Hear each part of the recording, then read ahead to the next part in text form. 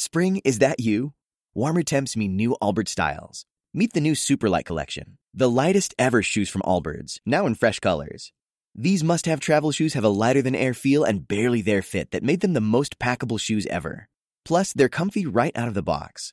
That means more comfort and less baggage. Experience how Allbirds is redefining comfort. Visit allbirds.com and use code SUPER24 for a free pair of socks with a purchase of $48 or more. That's ALLBIRDS.com, code SUPER24. We want to thank Factor for sponsoring Play Retro. Factor delivers delicious, fresh, never frozen meals that are ready to heat and eat in 2 minutes. Head to factormeals.com/retro50 and use the code retro50 to get 50% off your first box. People, this is not a test. We are at DEFCON 5. Alpha Sector. Check. Tango Sector. Check. Delta Sector. Only Sega Saturn has 3 32-bit processors. Delta Sector. 3 processors mean better gameplay. Delta Sector, you hear me? Sony PlayStation only has 1. Sega Saturn, now only $199. When you've got Sega Saturn, nothing else matters. Sega! PlayStation only has 1. Suck it! So cocky.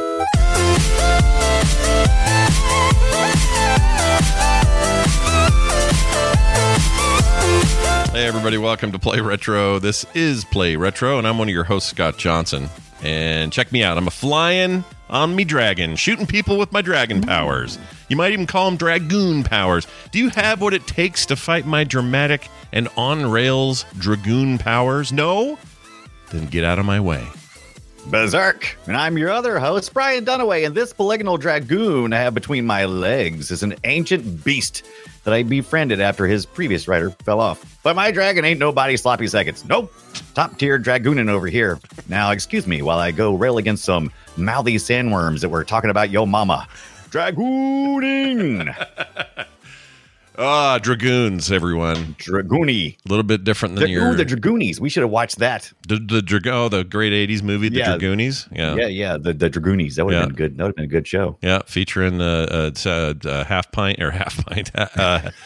small round. What's his name? Small round, half pint. What's his name? No, I think this is better. I think this is better. What did they call him in Temple of Doom? I don't want to know his real name. I think it's better. You made it better. Short round. Jeez Louises. Yes, but that's no fun. No, it's not as fun as half pint, which is I think is like a Little House on the Prairie reference. Small round. Yeah, small round. You know, the kind you put in your little gun. Anyway, we're here. We're going to be talking about Panzer Dragoon, the big attempt by Sega to turn the Saturn into a powerhouse. This was their big showcase game. It was 3D. It was supposed to be mind-blowing. And I have to admit, at the time, it kind of was. You know, visually, they were doing some stuff there.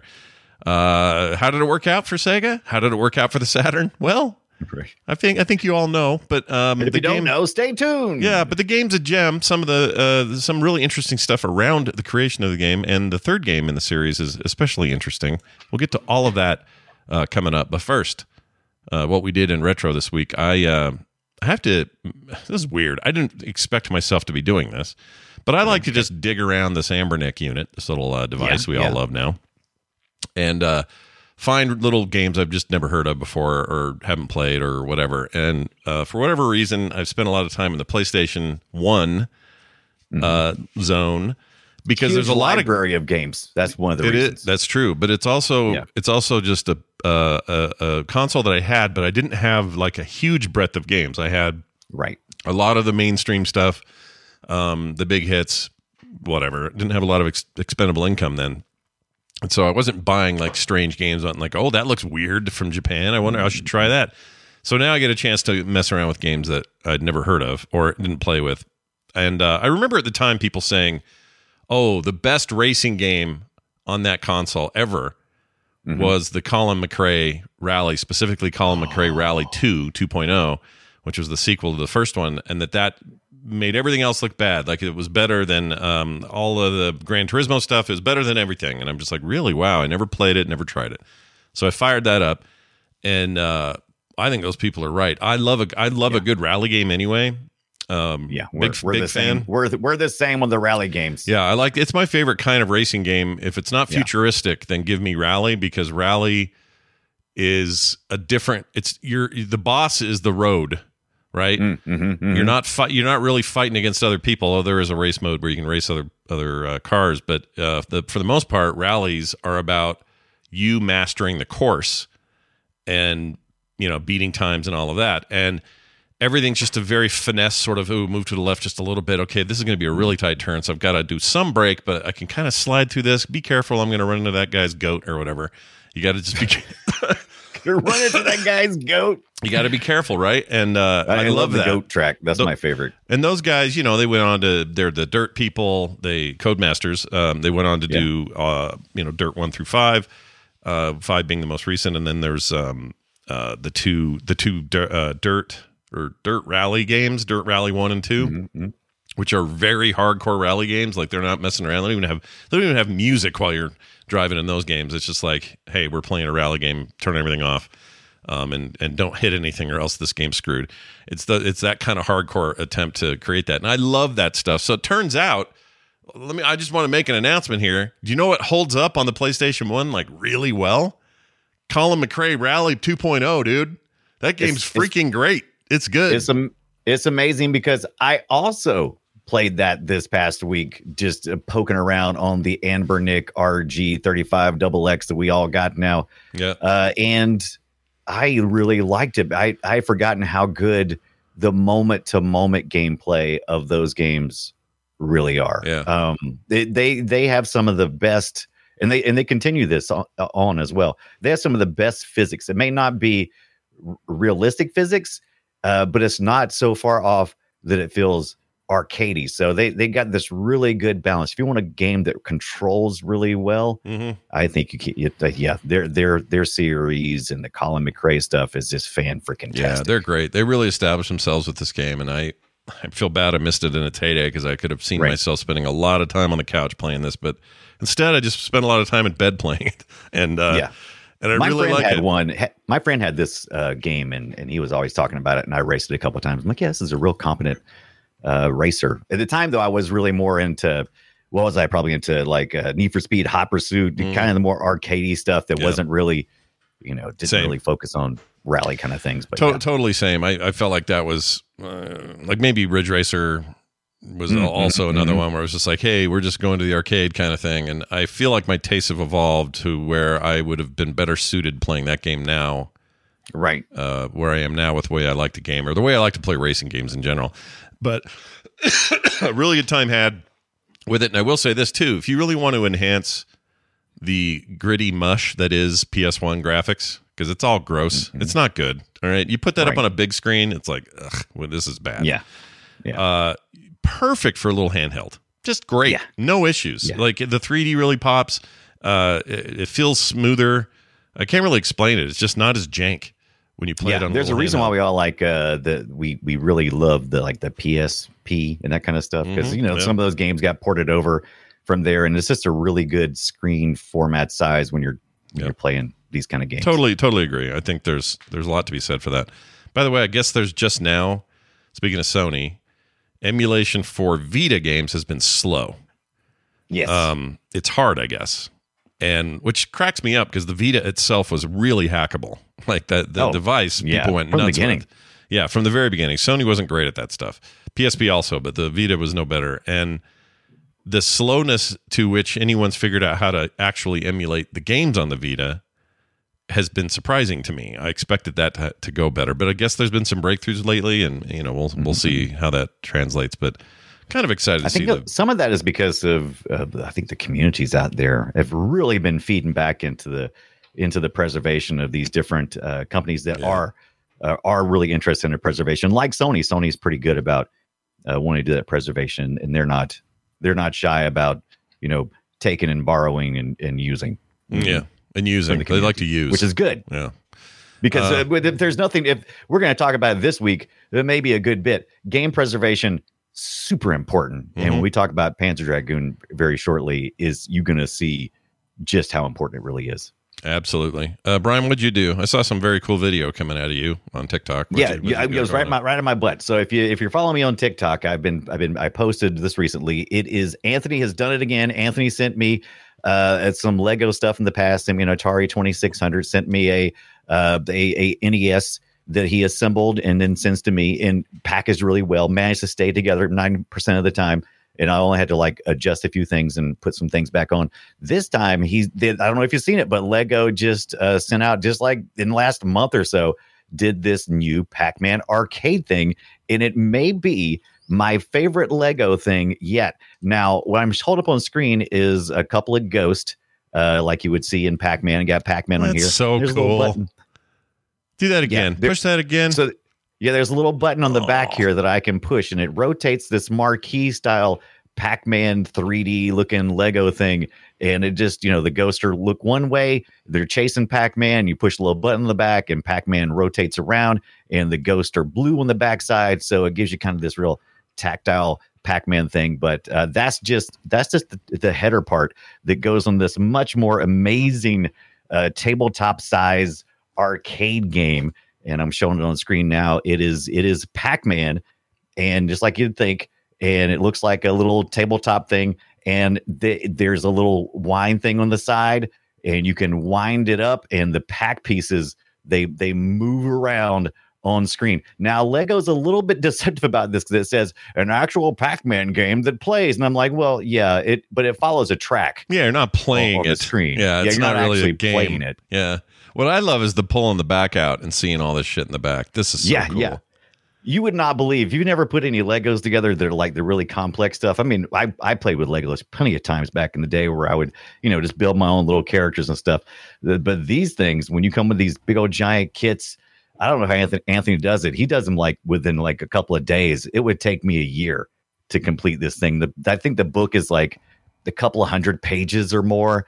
And each page, when I was trying to reassemble some of the stuff that fell off, would take me like 15 minutes for a page. And I'm like, oh my God, I would be here forever. But it's freaking insane, the amount of details that Lego has put in this Pac-Man game. Oh, I didn't show you what this little... I only have one question. I only have one question about this while you're doing that. Yeah. Why does Andrew love you and hate me? That's the question. I don't know. Well, me and Andrew talk from time to time. We I don't know what kind of relationship you have. He just hates my guts and doesn't want to send Anthony. Me anything. Yeah. First of all, you keep calling. Oh, did I say Andrew? Sorry, Anthony. So, that may be your first clue. Yeah. That the reason why Anthony loves me and not Scott. But that's too ironic. So the track is not alterable though. Like the little track they follow on, they go the same way. Right. No, they go in a very specific pattern because there's it looks like you've eaten the dots on the screen. So there's dots on the outside of the screen, and it looks like Pac-Man has cleared the inside of the board of Pac-Man, and so he will run along this little maze track as you wind. And the little ghost will kind of it looks like it's random, but there's a pattern. What would be cool? Man, let me tell you what would be cool. Crazy. What would be cool is if you could automate that, like a little motor back there. Oh, I thought about that actually. I thought that would be really cool if I did this. And this is almost the right size for I haven't measured it yet, but it's very close to. I probably could put a screen in here, like a little iPad screen, because that's about how the size of the screen is about the size of the iPad Mini. And man, it'd be cool just to kind of have a little workable, if I could just like put it on top of it and just have like a workable Pac-Man game, that'd be cool. Yeah, and then it can make this sound. Like that. Boogik. Burger. But I love it, man. Activate It's so Pac-Man. cool. Thank you so much. Oh, that's what you need to Anthony. do. When you turn it on, this guy goes. Activate Pac-Man. That's what you need.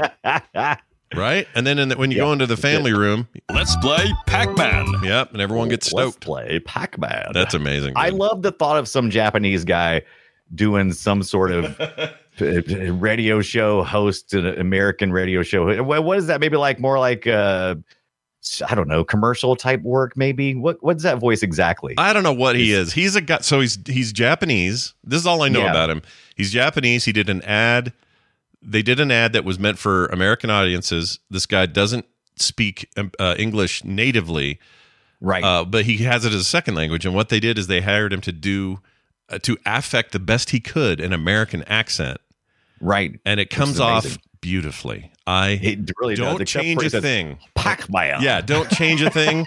Never change. Call it that for the rest of your life. It's my favorite. One of my favorite things we've ever found on this show. I love it. It's so good. So good. Well, anyway, grats to you. And Anthony, I don't know I don't know where I did you wrong. I don't know. I don't get it.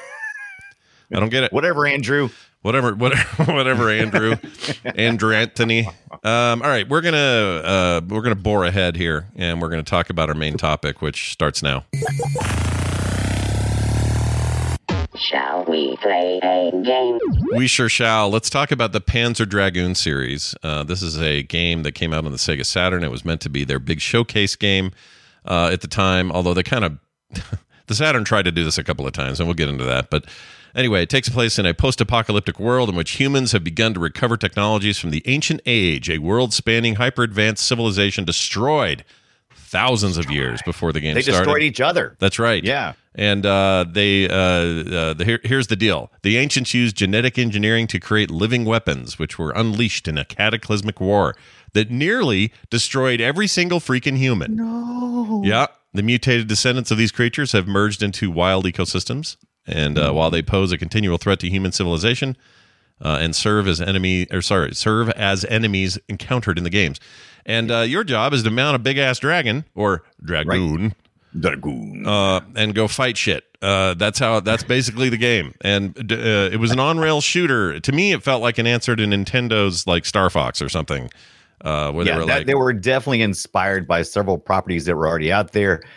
Star Fox being one of them, and the on-rail shooting definitely an influence here. But Yukio Futsugi, I think maybe I'm close. Maybe wanted close. something. Yeah. Their team, who were brainstorming while they were waiting on their dev kits to arrive for the Sega Saturns, were interested in doing something like Star Fox, but they wanted to make it where you could look all the way around. Why not? You're rendering the 3D world anyway around it. Why not allow you to look all the way around? Yeah, you're still on rails, but you could do like it was like a cone, a wider cone. And and by the way, if you've played games since like Rez is amazing.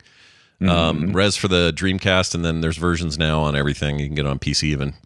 I think Game Pass PlayStation's mid-tier plus program has it right now. But anyway, they're a fantastic game, and they're basically I don't even know if there is a Rez without Panzer Dragoon. There, it's almost the same kind of control. You lock on to characters. You also fire independently.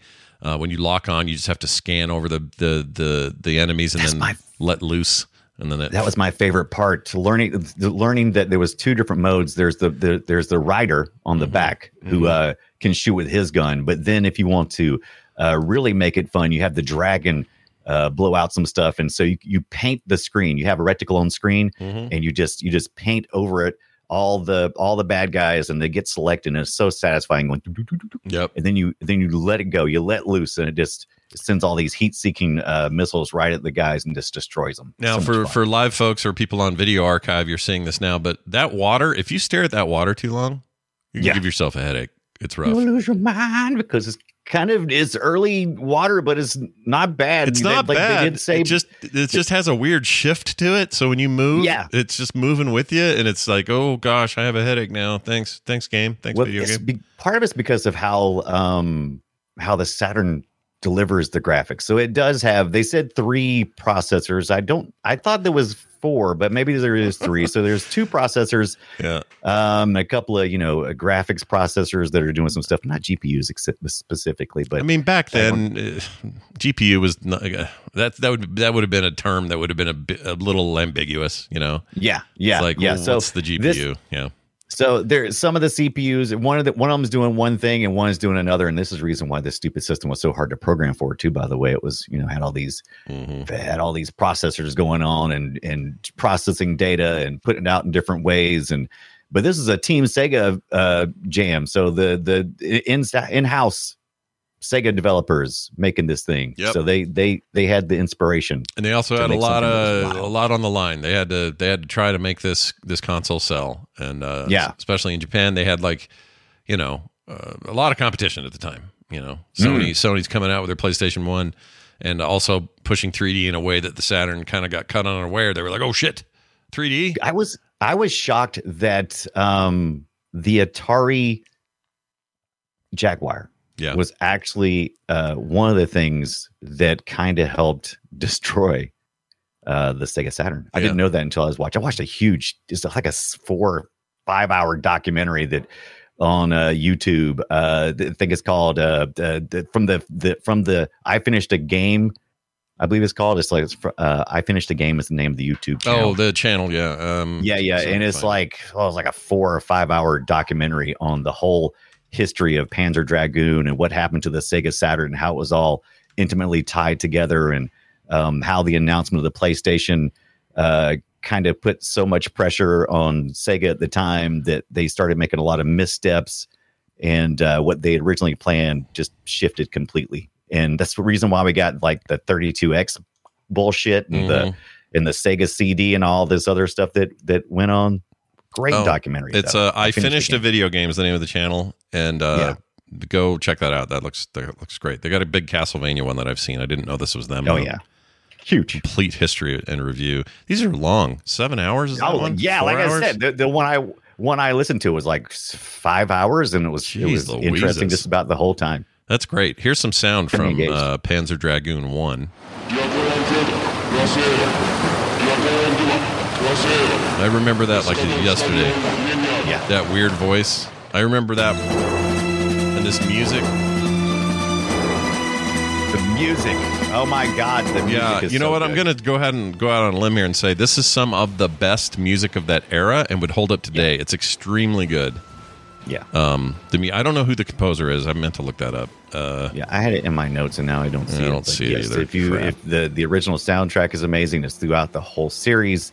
It's and really I'm stalling for time and just not seeing it, but it is definitely one of the biggest parts of what makes this game fantastic and cinematic.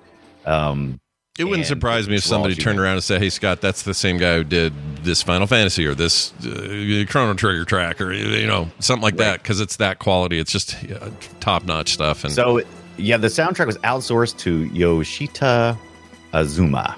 Who scored the game with a mixture of orchestral and synthesizer tracks. Doesn't say much about him though. Yuzima. Hold on. Yeah. Did I say it right? Who knows? I don't know. But anyway, like Zima, though. If you got some time, the entire soundtrack's on YouTube, and it's a worthy playlist. Just go listen to that stuff. It's fantastic. I was playing it a bit before the show today, so some of our early Yoshitaka. How did I say it? I said it a while ago. Yoshitaka. I definitely am reading it now. Yeah. Azuma. There you go. Yeah, so you nailed it. You nailed it. The music guy. Yeah, he did a really good job. So this game's really good. I'll say playing it, if you're looking for a retro on rails sort of, not Space Harrier, but like if you want to see the origins of Rez, which is really amazing and some people think is like the first of its kind, I'm going to give credit to Panzer Dragoon for that vibe. Totally. It's also just got a real like ethereal new kind of world. It didn't feel like every other video game's world. It felt like we were doing some new shit. And we were doing some new shit, baby. It deserves more credit than it got. It just is a bummer that, I do think if people think about that era and think about the Saturn, they do think about Panzer Dragoon. You can't help not to. Oddly enough, I knew zero going into Panzer Dragoon. I had heard you mention it a few times. I did not own a Sega Saturn, so I totally missed out on this entire thing. And I am so glad you introduced me to it because it changes nothing and everything all at the same time. I bought. I couldn't afford, and this is what we're going to talk about, the preservation as well while we're talking about this. This is why preservation is so important. Since the Sega Saturn did not do fantastic in the United States, they didn't publish a lot of these. And so in order to get an official Panzer Dragoon, you're going to spend about $1,000 for your Sega Saturn. To get a U.S. release. Look at your little preview. To pick up. That's awesome. Yeah, I get a Panzer Dragoon playable review, which was on eBay for about $10-15, so I could at least get a firsthand look on my actual real Sega Saturn. It's only got one episode. I think there's like 6 episodes. The game's not that long to begin with. It's only like an hour and a half to 5 hours if you want to be a completionist. And this only has one episode, so it's worth about maybe 15-20 minutes of my time. Totally worth the $10 or $15 that I paid to get a firsthand experience on real hardware. But if preservation, good Lord, if we don't preserve these kind of games and we lose these kind of games like the film industry did in their early years, it's going to be sad because this is a true piece of artwork. I agree. I totally agree. There's something I was going to say about that. What was it? I was going to say that game, and I can't think of it, so forget it. But I will. Remember. I did post Yoshitaka a picture in the Discord chat that we're having, and he's fantastic. He's talking on this old school corded phone for some reason on his fandom wiki page. That's great. But he was the composer for Panzer Dragoon, and they don't talk a lot about what else he did here, other than the Panzer Dragoon. But I think he was mostly working in film. And he hooked up with Team Andromeda, which was the in-house Sega team, which went on to be Smile Bit from most of those guys. This is great, though. This photo makes him seem like a badass. I love it. That is such a badass picture. He's got this nice little mustache going on. He's got his hair all kind of flopped into his face. Yeah. And he's holding this old school corded phone, but it's not like one of the rounded phones like you would have seen like on a dial type phone where you like rotary. That's what I'm thinking of, rotary. It looks like one of the later models when everything got all square. Yeah, and you have push buttons like those early push button square phones, and he's got like this big pop collar and everything. Yeah, he's awesome. Amazing. He's about to he's doing something's going down in that photo. Yeah, and man, you can just he just exudes badassery, and I love the music. Well, he makes great music. I can tell you that. All right, now this was 1995, as we mentioned. Let's swing over 1 year later. This is how quick things turned around in this era. 1 year later, we get Panzer Dragoon 2 Zwei. How is that spelled? I know it's a common thing used for actually a bunch of games have this. Zwei. I've never understood it. I don't know how to say it. Is it Zwei? I think it's pronounced Zwei. I'm sure we're going to get people telling us that we've totally butchered it. That's fine. You know what I just started doing? I just said bump it. Most people I talked to said just called it Panzer Dragoon. Let's see what the internet says. How to pronounce Zwei. We're going to find that thing. Zwei. Here it is. Here's some audio. Zwei. That's what I was thinking. Yeah, okay. I thought I remembered it correctly. Maybe let's see. This one's even more. Zwei. Okay, Zwei. How about this one? See, that sounds more German to me. It does sound German. Zwei. Yeah, maybe it is. But Panzer is also German. Zwei. This is true. That's a good point. Two. Oh, that means two. That's Dragoon 2. That's the translation. Yeah, no, that's an actual translation. Get out of here. That is fan-freaking-tastic. And it is German, by the way. It's German origin. It is German. Okay, we learned a little something there, folks. There you go. We learned stuff. That's weird they called it Panzer Dragoon 2-2 then. Yeah, 2-2. So maybe they didn't call it that way originally, and then they was like, that's going to be confusing to the Americans. You better put a 2 in there, or they're not going to know what they're talking about. Now, if you were hoping for a bunch of dialogue, I got bad news for you. They didn't do that. They did this. It's a little more intense, a little more military, you know. Yeah, different musician here. Yeah, different musician, different. It had a very different sound vibe. I own this game also because I love the first one, and I thought, well, this is cool, and this is still a pretty good game. The biggest problem I have with 2 is they really leaned into. Well, maybe this isn't a bad thing. They really leaned into the arcade bits and just kind of ignored the lore. It was just like, here's a shooter. We made a shooter again. And if you only have a year to make your sequel, I guess that makes sense. You're not really going to go crazy with new story stuff. But they actually they introduced a little bit of story here because this is a prequel. So it's supposed to have happened 30 years before. When you play, one of the most memorable parts of playing Panzer Dragoon from 1995 on the Sega Saturn is the introduction. It's kind of cryptic in the way it's delivered, but once you've watched it a couple of times, you realize, I'm just I'm nobody. I'm on a hunt. I witnessed a great battle between 2 dragons and this dragon rider, and the dragon rider gets killed. And in his last move, he hands over a mental story to you so that you know what's going on and you know how to go forward in the story. And this second one is all about getting to that point. So this one ends where the first one takes off. Right. And so here we get to see we get to see something unique. We get to see the backstory of what happened to these dragons that are they're basically genetically modified creatures that are being programmed by a tower.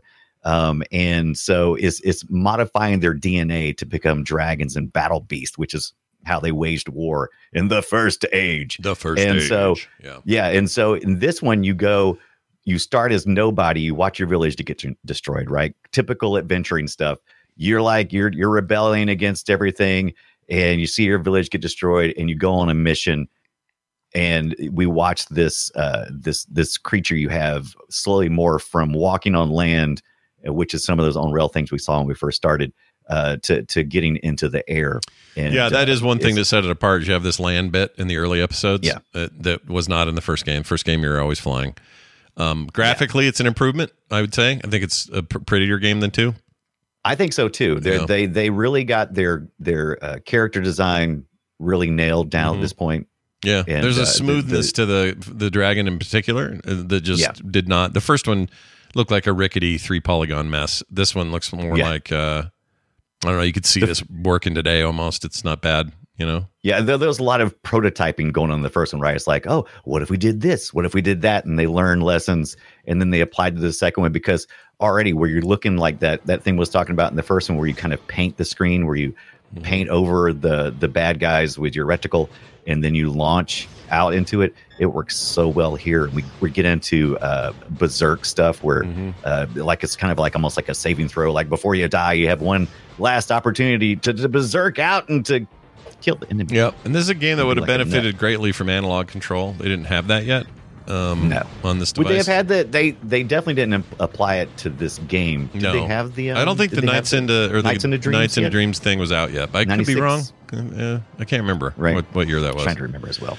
But it wasn't. I don't think it was there. It certainly didn't have support for it. It was a bit like Wipeout XL. As much as that was an incredible racing game, for no one knows reasons why that thing never got analog support when the DualShock launched. And that would have been the same year. Nights in the Dreams, the Sonic team finally got their game out the door. Gotcha. They probably weren't talking. It would have been the same year. They probably weren't talking, those two. They definitely probably were not talking. And they were down the hall from each other, but nobody bothered to walk out and say, hey, what you got over there? You got some 3D controls? Yeah, what's that about? What's that huge black plate you're holding in your hand?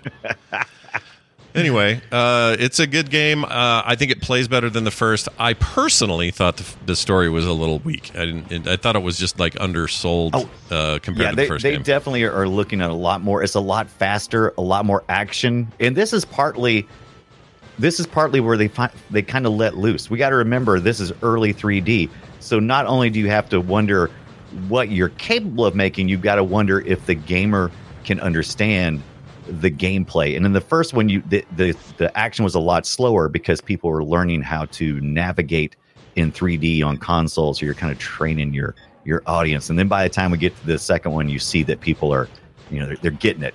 It is a real. It was. You forget about those early days of 3D. Really, were a change of visual language. We had to. We had to say, okay, now wait a minute. A little bit like VR now, right? You have to communicate in a different way. You have to decide what's actually fun in there. And sometimes it turns out simpler things, like in VR, for example, simpler things are more fun than they are in just a regular flat screen. Like, for example, you just shooting at waves of enemies on a flat screen is kind of boring and old. We've been doing that for 30 years, 40 years or whatever. You do it in VR, and it's like, oh wait, now I'm immersed in a way that I've never been before. Suddenly, waves and waves of enemies like Space Invaders, but it's me in a helmet with two guns in my hand is suddenly very compelling. And I felt like there was a similar transition here of like, well, how did this play in 2D? We have some examples, but not great ones. So how's this going to work? That was like our first attempts at 3D, and lots of teams that were developing games during that time.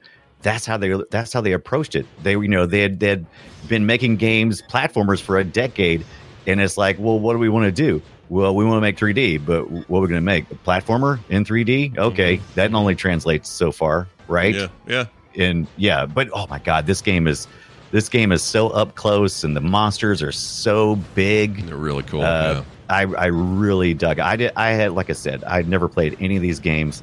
I enjoyed the first one in Saga probably more.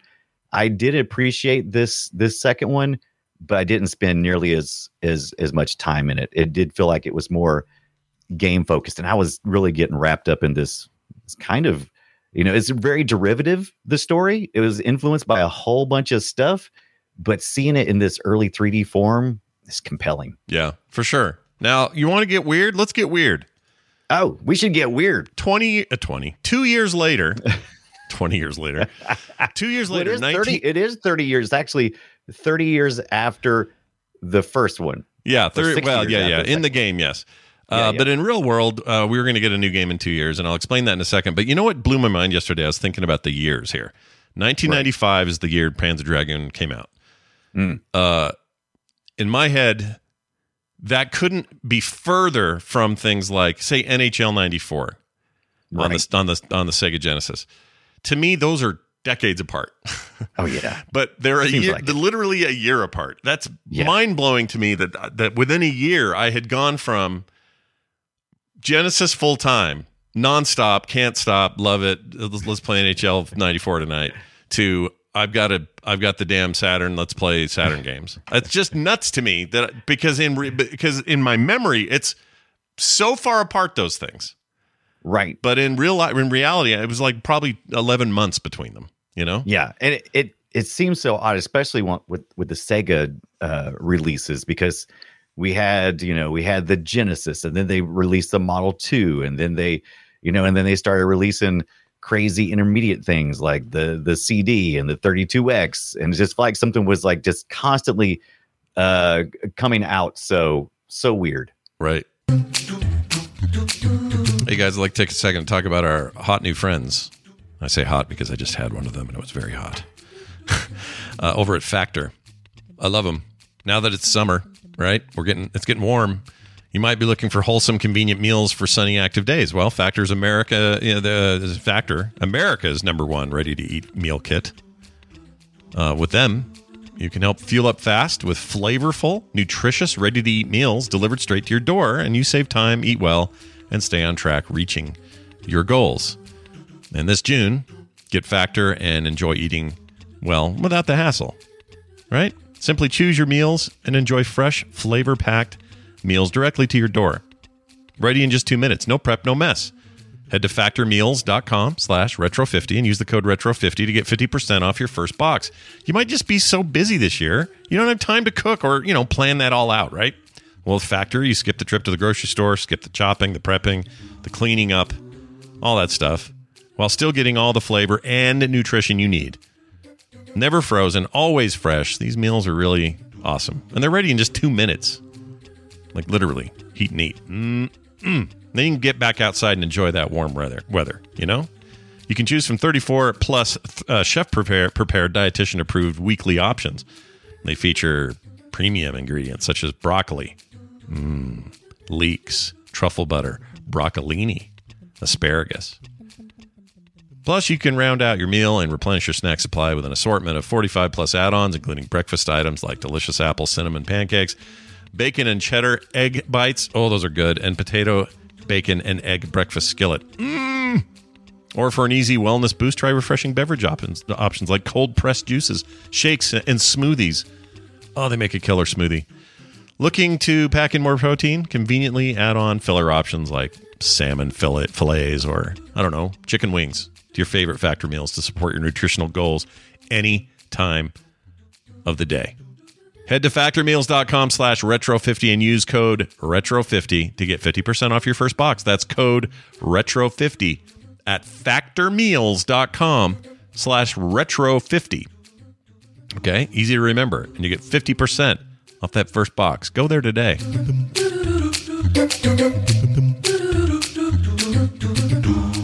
Let's talk about this next one because the things got weird. All right, things got very weird. Oh, yeah. Things are about to get... So if you like on-rail shooters, then you're really going to not be too happy. You're going to be bummed out. You're going to be bummed. But if you're like me and you like people to branch out and try new things, then you might be stoked. Here's what they did next. It's called... Well, I'll play the audio first.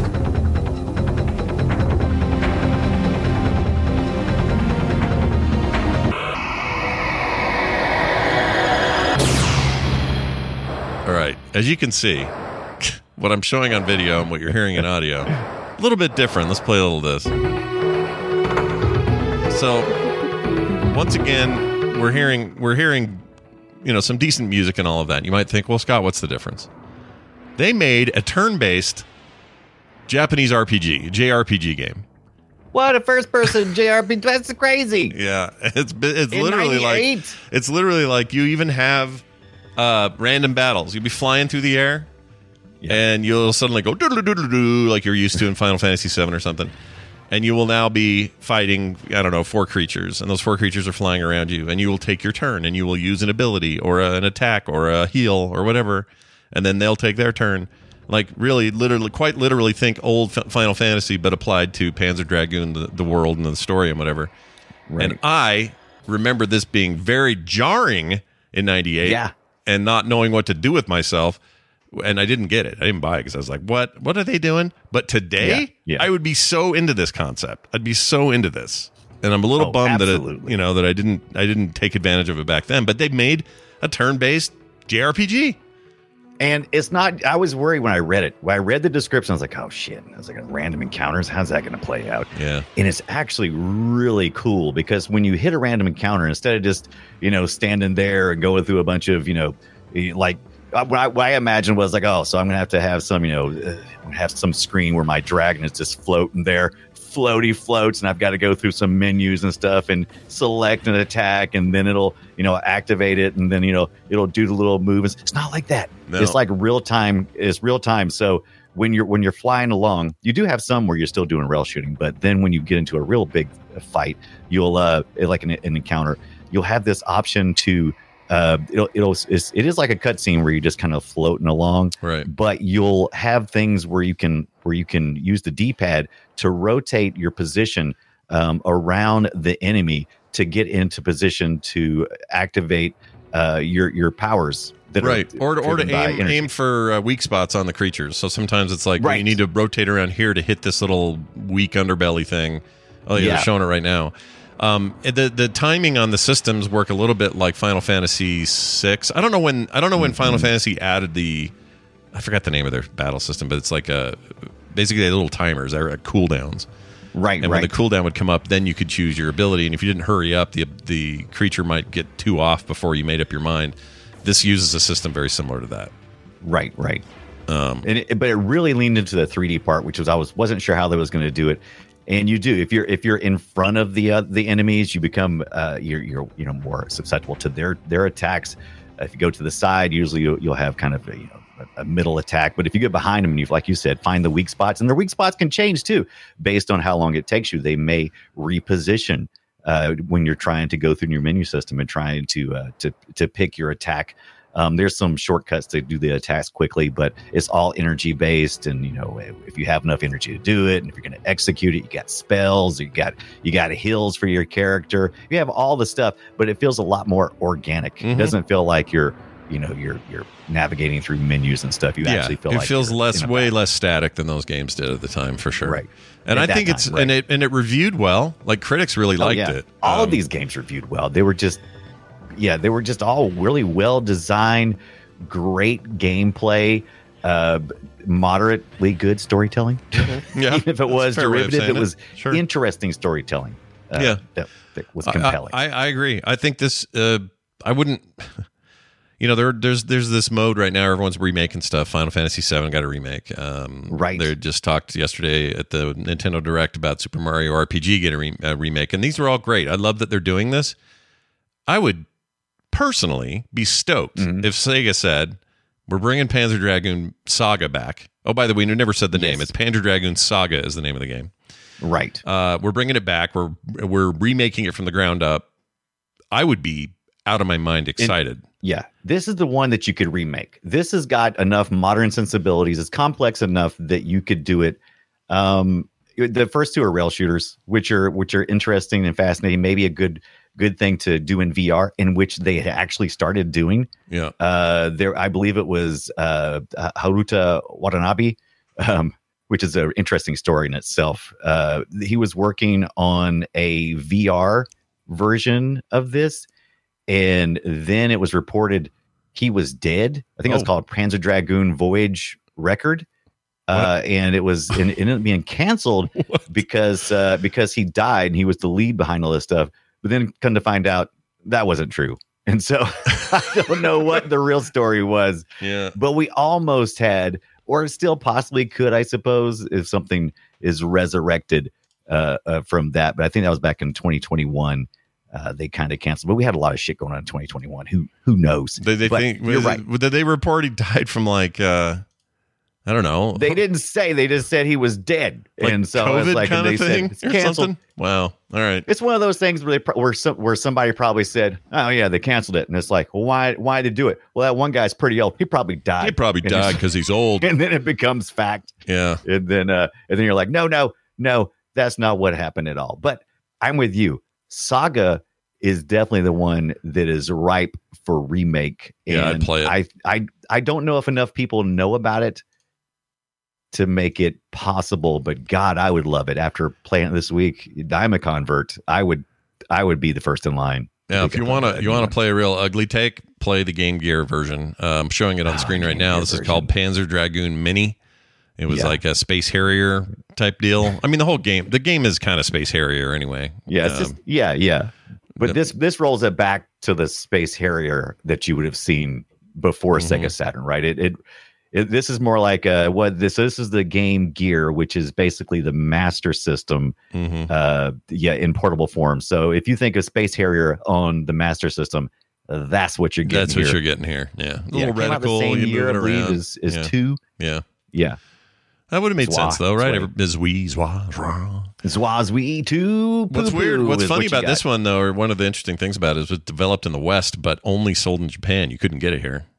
Isn't that weird? Yeah. Sega was doing some weird stuff about, where they were released stuff. It's kind of an odd thing anyway. Yeah. It's like how do Americans respond to Japanese imports? Does it have an impact? Is it better? Does it have more cachet? Right. What is right? I don't know. I think back then the markets were considered so vastly different and the taste so different they'd rename stuff or they wouldn't release it in those territories at all. And I just think it was a different time. Nobody in the U.S. was okay. I won't say nobody.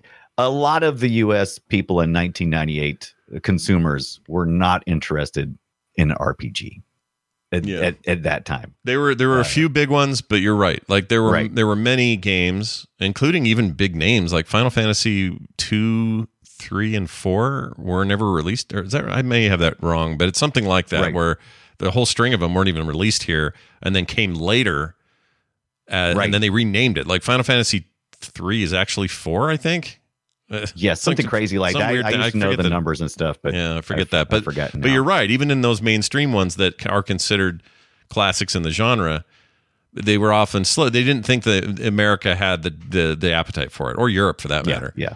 And it turns out we did and do, and we love them now. Many people consider those to be all-time classics. So I don't know. It's an interesting way. It's just interesting to see how that stuff played out. It was all financial reasons. Yeah. Is it going to sell there or is it not? And is it worth doing localization and all the translation and everything else? And sometimes it isn't.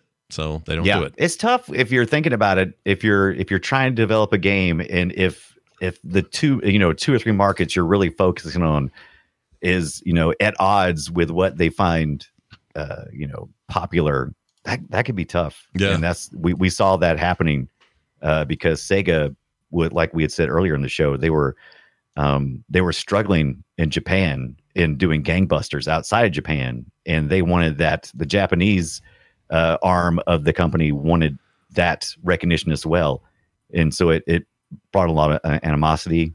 And so it's really interesting reads and documentary listens and stuff for that kind of stuff. Do you have a chance at all to play the Xbox game Panzer Dragoon Orta from 2002? I did not. I stopped because to me, everything that I read, Panzer Dragoon kind of lived and died on the Sega Saturn. But it did go onto the Xbox. But I did not play it. But it went back to its roots of rail shooting, right? Yeah, it's okay. I played it on the Xbox at the time. I was really stoked that it had come back. And by now, I think we had. Maybe we still didn't have Res. I think Res was Dreamcast. But Dreamcast was already out. I don't remember. Whatever came first, but I remember being excited and going, "Oh, bring back this classic! This sounds like fun." The replay you're seeing here is someone's playing on a widescreen with 60 frames, and this is not how it looked. It sure is pretty. It makes me question why we would need a remake if I could just play this. Yeah, exactly. Like or to it's just like the first two games. Like that's what this game is. I would have been happier had the Saga thing happened on a more modern console, but it's fine. It's good. Yeah, it's fine. It's fine. Xbox original, OG Xbox, I should say. Mm-hmm. And nobody else got it, which is crazy. It was some Sega deal they had with them, and I don't even think the Dreamcast had it. I think this was all post Dreamcast. Dreamcast had died by now. I'm pretty sure. Yeah. By 02, that would have been right. 02. What a bummer. I love my Dreamcast so much. I was so bummed out. I think I picked up a Dreamcast in 01 for about $50 new at Fry's. Jeez, really?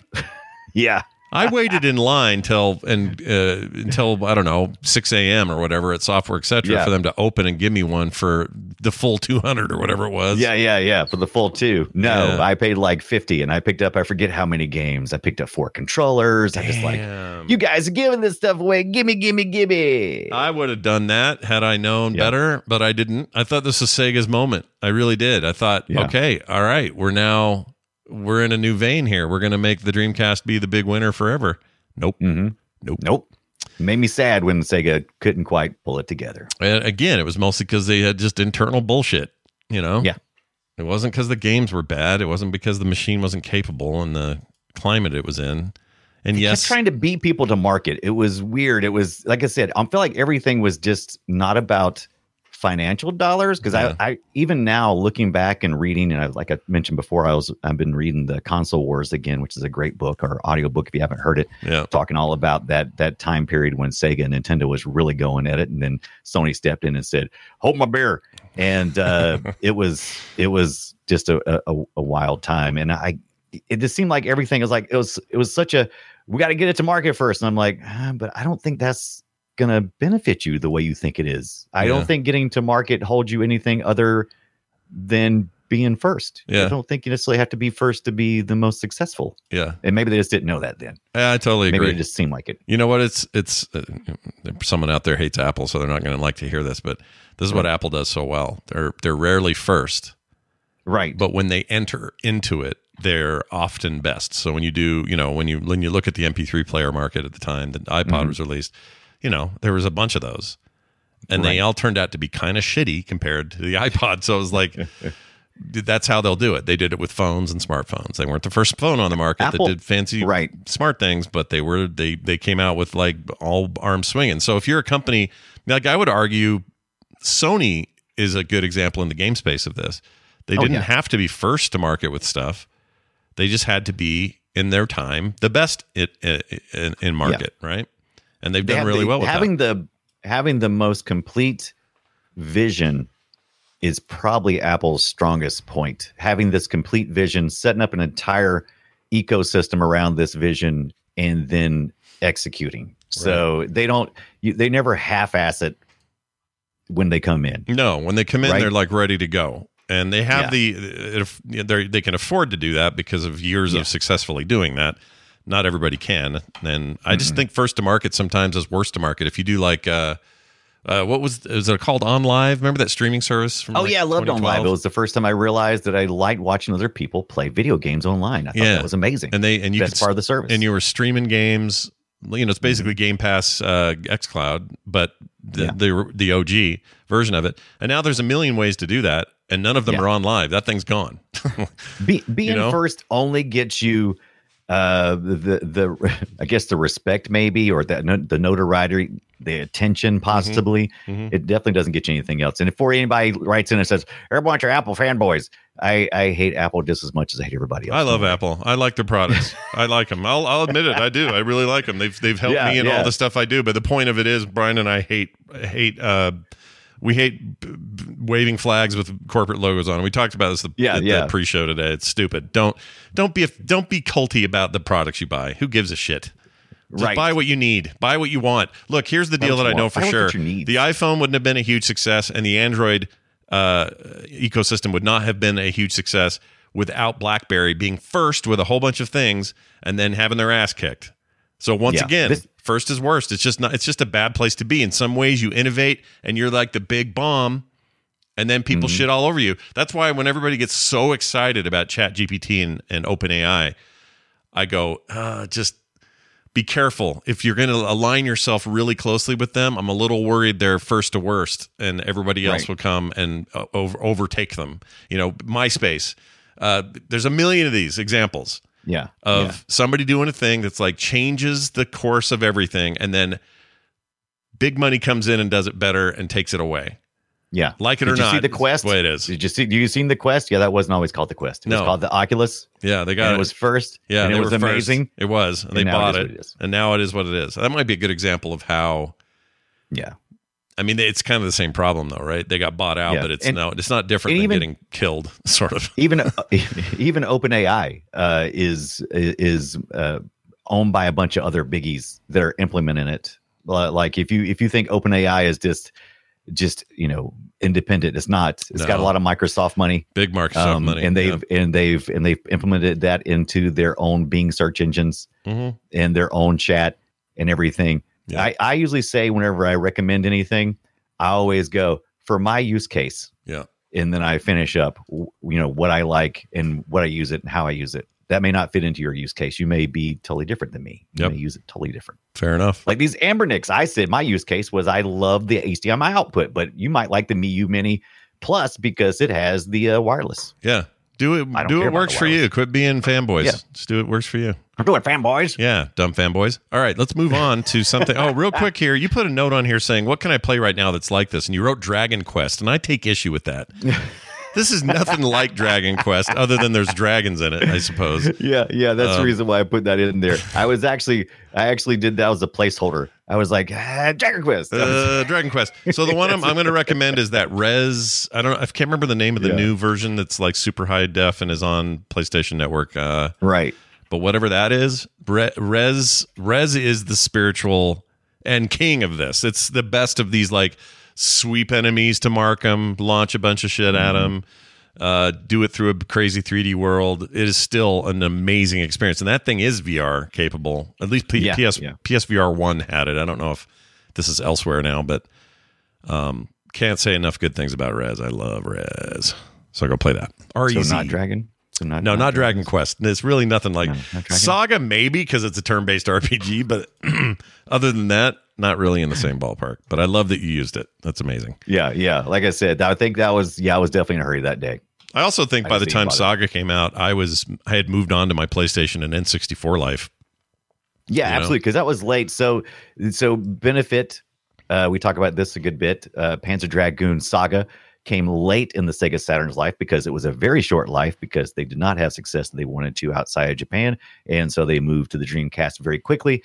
98 would have been very end of life, but they really had a really good understanding of the hardware by this point in time, which is good because the Sega Saturn architecture's kind of complicated, multiple CPUs and display processors that handle different parts of it and then hand off other parts of it. It's really interesting to see how it functioned. And I tried playing this on my Mr. FPGA, which is an early core version of that. And it would not run. It wouldn't run? It would not run worth the trash. And I tried all kinds of different versions of it. And that's not a ding against the Mr. or the core that is in really, really, really early access. It's just a testament to the complication of how complicated this game is. Yeah. I had to fire up a regular PC to emulate a good bit of this other than the parts that I played from that real playable preview. And like, this is why it's so important for this game preservation, because these games are outside the ability for the average person to purchase. And, Sega is not releasing this in some kind of new format, so we need these games to be preserved, or we're gonna lose them. That's right. Get in there, preservation people. Make it happen. All right, we're gonna move on from that and talk about this week's version of what we like to call Guess My Game. Destroy it. We're gonna guess a little gameage here. Oh, by the way, I just noticed this, so I'm gonna send a picture to you. Hold on. So someone may notice Brian's camera angle changed today a little bit, and oh yeah, I'm in a different angle. That's my bad. It looks like you're talking to me. Yeah, look at that. Isn't that great? But when are you going to turn to the side so I can see you? I know, right? Let's see. Yeah, I did. I did turn it. I turned my camera around further on purpose. And usually I am playing my game over here on this screen. Yeah. But I just happen to pull my notes up and I turn towards my notes instead of facing you. So I'm going to pull my notes over this side. You do whatever you want. You're good. Feeling uncomfortable. No, I feel fine. Totally. He doesn't like talking to the side of my face. Totally comfortable. I only notice it. I only notice it when I check the stream. It's not even a thing. It's not a big deal at all. All right, let's get to this. We bring clips from old games and we try to guess what each other brought. I'm going to start, and I'm going to keep us in the same ballpark here. This is a Sega Saturn game from 1996. And I will say, of its genre, it was the best that console ever had in its genre. There's your hint, early hint. All right. Okay, while you're pulling that up, I'm going to frantically try to remember what the hell. You don't remember your game? For mine? No, let me see. You're going to have to guess your own game. History. I love when Brian has to guess his own game. That's always fun. Well, I usually can remember it from the time I do it that morning to the nighttime, but then we delayed. Oh, like, right. I know, it's a lot, dude. It's a lot. It's days ago. Yeah, that was days ago. Freaking Wednesday, for hell's sakes. Yeah, while you're thinking of that, do it. I know yours is give me the feed. Yours is PC 97, so I don't know if that helps you. But anyway, here it is. Oh shit! I almost gave it away. Here is the Saturn game from 1996 that Brian will now guess with even more hints I didn't intend to give him. All right, here it is. During the time of the pharaohs, the city of Karnak was a shining example of civilization that all other nations could only hope to emulate. Today, Karnak lives on, surrounded by the spirits of the past. All right. Any guesses? What year was this again? This is for Sega Saturn. Sega Saturn, 1996.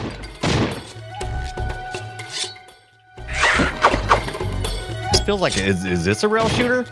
I will take off the word. This is your first question. I will take off the word rail and say yes, it is a shooter. It is a shooter. Okay. But it is not rails. Wasn't Karnak wasn't that like Johnny Carson's act? Yeah.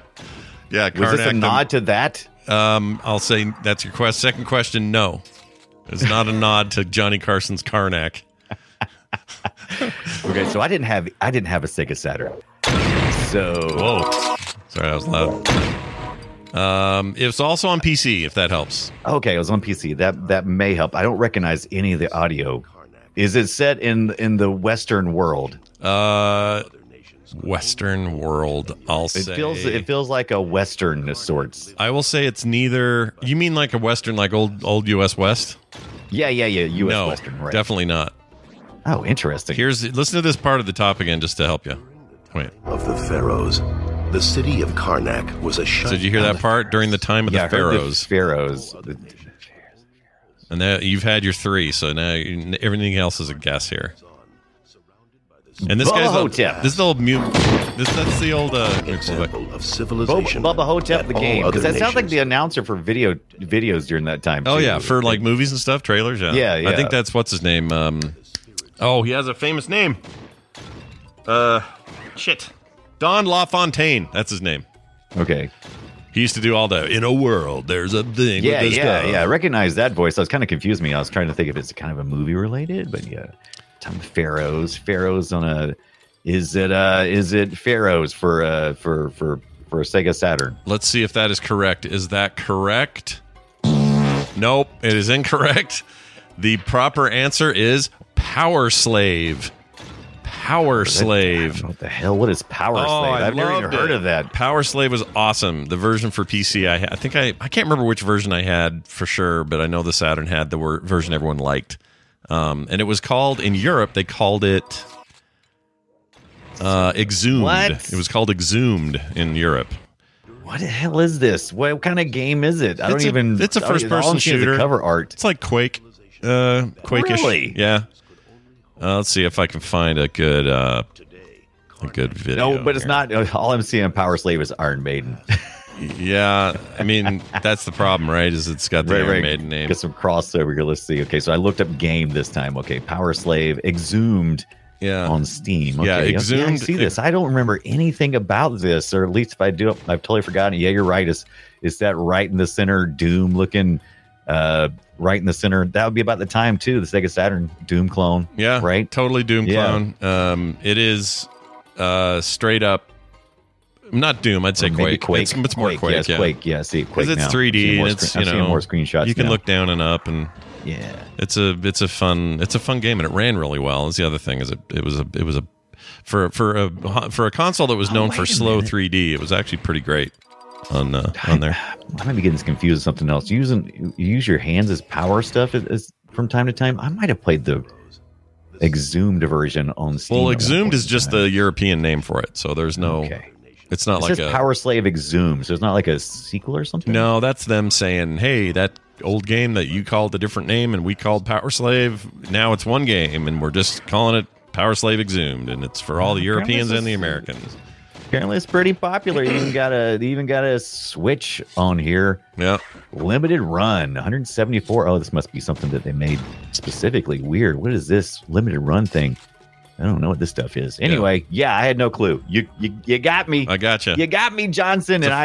And while we were talking, I found through my history and I found what I did. Oh, you found your deal. Okay, good. Well, I'm going to play your clip. Oh yeah. This is what PC the next year. PC 97 looks like. PC 1997. All right, let's check it out.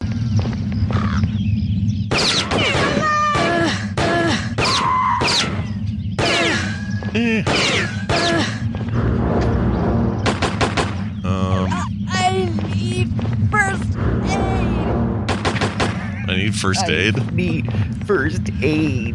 So you're walking.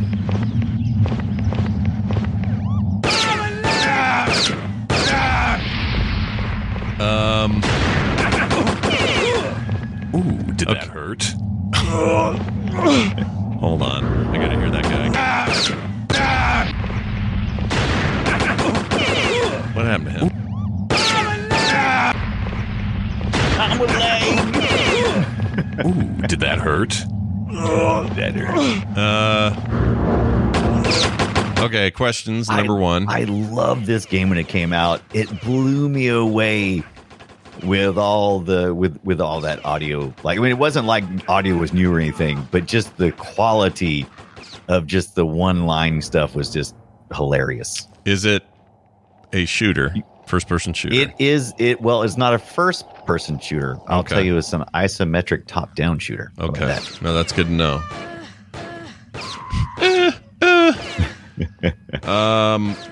Was it isometric top-down PC? Boy. Is it Oh. I think I know what this is. Give me it. Let me use my second and third question. Was it big and was it controversial? Oh yeah, it's totally controversial. Okay. I think this is Postal. It's Postal. That's right. Is it Postal? The first one, 1997. Correct. Isometric top-down shooter, developed by Running with Scissors and published by Ripcord Games. Oh man, sequels 2, 3, and 4. Brian, I got it. I still had a question left, and I still got it. Can you believe it? This game. Did anyone in the chat get it? The chat said blood. Yes. Ron Wood got it first. Yes. Oh, there it is. Ron Wood. Congratulations. Yep. You got it as well. So hold on a second. Someone in the chat said, "Oh, when I said power for the game that I played, the Power Slave game, everyone was sure you'd get it because I said the word power." I didn't get that at all. That's amazing. This one is Power Slave. If you just guess what it is. Yeah, can you guess what Power Slave is? That'd be great. All right, well done, everybody. I feel good about my win this week. Oh, it's Skits. Take that. Skits? Yeah. What happened? That's who it is. And, I didn't recognize Ron's. It's Skits from Twitch, but he's on. Oh, he's YouTube, on a different account, so he's Skits. Yes. Skits, good job. You're smarter than all of us. Well done. Now this. Whoops. Now this. Welcome to the treasure room. It's time for us to read an email from a listener. First of all, I would like to thank somebody. Michael Burrier sent some awesome Garlic OS skins. Oh, I want to thank him for that. I haven't got mine yet. Is it in the Gmail? I need to get it. I think it's in the Gmail. If you don't see it there, I'll send you this zip right now. In fact, I'll do it right now. And if you don't know what Garlic is, Garlic OS is what we're talking about, is for the Anbernic RG35XX, which a lot of us in the community have picked up recently. It's a nice little retro video game system, good at doing PS1 and games before. So very nice. It's very really cool. Inexpensive. $70. I think it was on sale this past week for like about 10% off. Yeah, so it's very rad, that thing. I love it. I've been using it literally every day. That's how much I love it. Me too. It's actually sitting right in front of me right now. Actually, I got it. I love it. Can't get enough of it. So the other thing I was going to say is, big thanks to him. Again, that name is Michael Burrier. We also got Wooj Man. He's making something rad. So he's working on a ROM hack for Tecmo Bowl. Oh, yes, right. Woosh told me about this. Yes. Or Tecmo SB, I guess. Right. Anyway, he wants to, so he's putting us in it. We're going to have like teams based around like play retro themes and all that stuff. It's going to be an actual working NES ROM. Nice. And even works now what he's got so far. He asked me, hey, what do you think about putting patrons in there as players in the game? Oh, like all the teams fill out the rosters with the names of people who are on our Patreon. And I said, that's a big bonus. Yes. 100% into that idea. I think that is awesome. So, I guess what I'm saying is, and I promise this is not some cheap trick to get some of you to sign up, but if you sign up now, then you'll get included in this ROM hack and you'll be a part. I do like Cheap Trick though. Yeah. Cheap Trick. They're pretty good at it in their heyday. So if you want to be on this thing, you want your name in there, sign up today. It can be any level. All right. We don't care which level you're on to do this, to be a part of this. And we'll put your name on these characters in this Tecmo Bowl. I keep saying Tecmo Bowl. Wooge the Man is being Woojie the Manish. Yeah, Woojie the Man. Thank you for that, dude. And he and I will be talking about when and how, but you got time. That's exciting. So, Patreon.com/playretro. Ever since I saw that Grimace birthday thing last week, we talked about this on the Game Boy. I've been looking at that Game Boy application to program with. And I'm excited about that. Now, the NES, I know you have to pay like a fee and stuff. So good on you, Wooge. Yeah. But the Game Boy is a free one. And I'm messing around with it a little bit. That'd be fun to mess with. Yeah, that'd be fun. Again, that's patreon.com/playretro. So sign up today. All right, here's an email we got from Matt from Dallas who says, so I was born in 1980 and I grew up as a Nintendo baby, NES, SNES, N64. But I just recently had this random memory from that period of like 3 years where those Tiger handhelds with individual games were a thing. Yes. Just bringing it up because it occurred to me that these were retro and weird in their own weird category, but kind of forgotten. Maybe worth a look or a mention. Eulogy, perhaps. Ninja Turtles is the main one I remember, but I know I had several. Anyway, thanks for the show, Matt from Dallas. I would love to cover those stupid weird things. I would too. And I run across them a good bit when we're looking at ports from certain eras. And it is, if you never played them before, they're little handheld things. They usually have like they just got little LED blinking, not like LEDs like we think today, like the little LCD. No, what do they call them? The old type of like the watch faces and stuff would have. Is it LED? What do they call those things? They were LCD. LCD. Yeah, they're LCD. So they were LCD. Yeah, that's what I'm looking for. See, I can't even think of the words, but they would. Go ahead. But that was all it was. It was this little LCD screens that would have the bits would.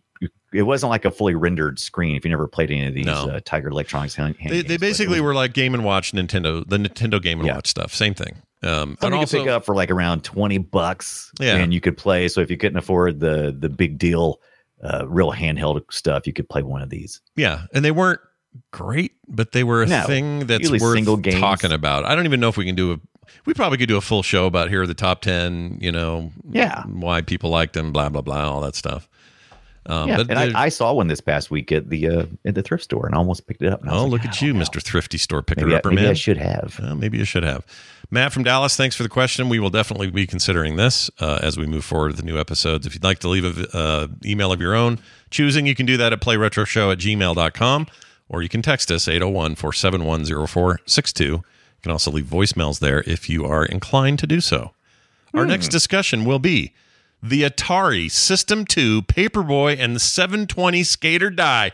Woo! Woo! And the arcade, there was Atari was doing their Atari System 2s, which had Paperboy, 720, Super Sprint, Championship Sprint, and All Points Bulletin. We've already covered the Sprint series, and I would love to do the APB. But for some reason, I remember Paperboy and 720 occupying the same space, even though they really weren't the same kind of game necessarily. No, you're right though. They felt like they did. In my mind, they occupy the same space. I kind of agree. 720 and Paperboy in particular.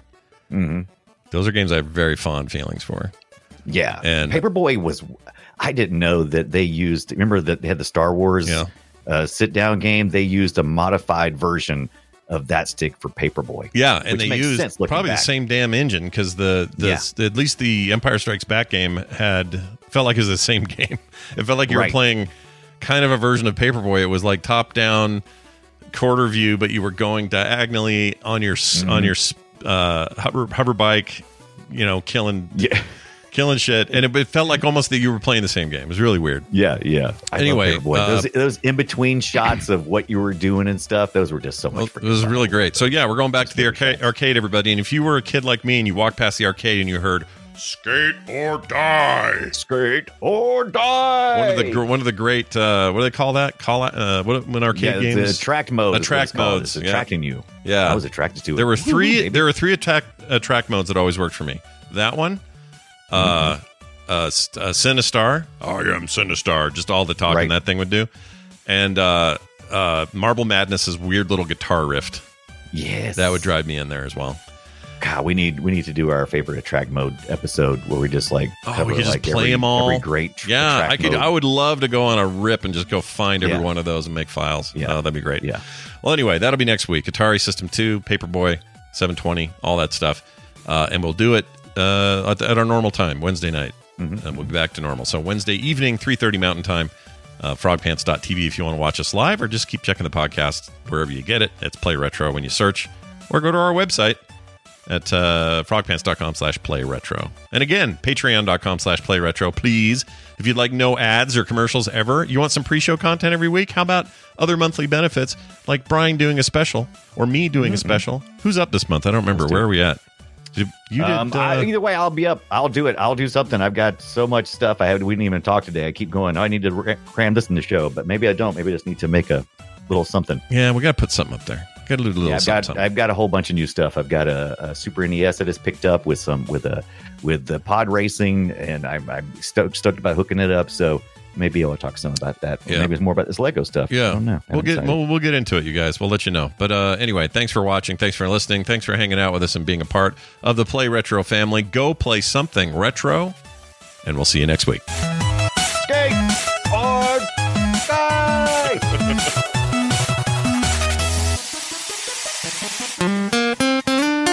Get more at frogpants.com. Sony PlayStation only has one. Yeah. Sony PlayStation. One processor. That's all they have.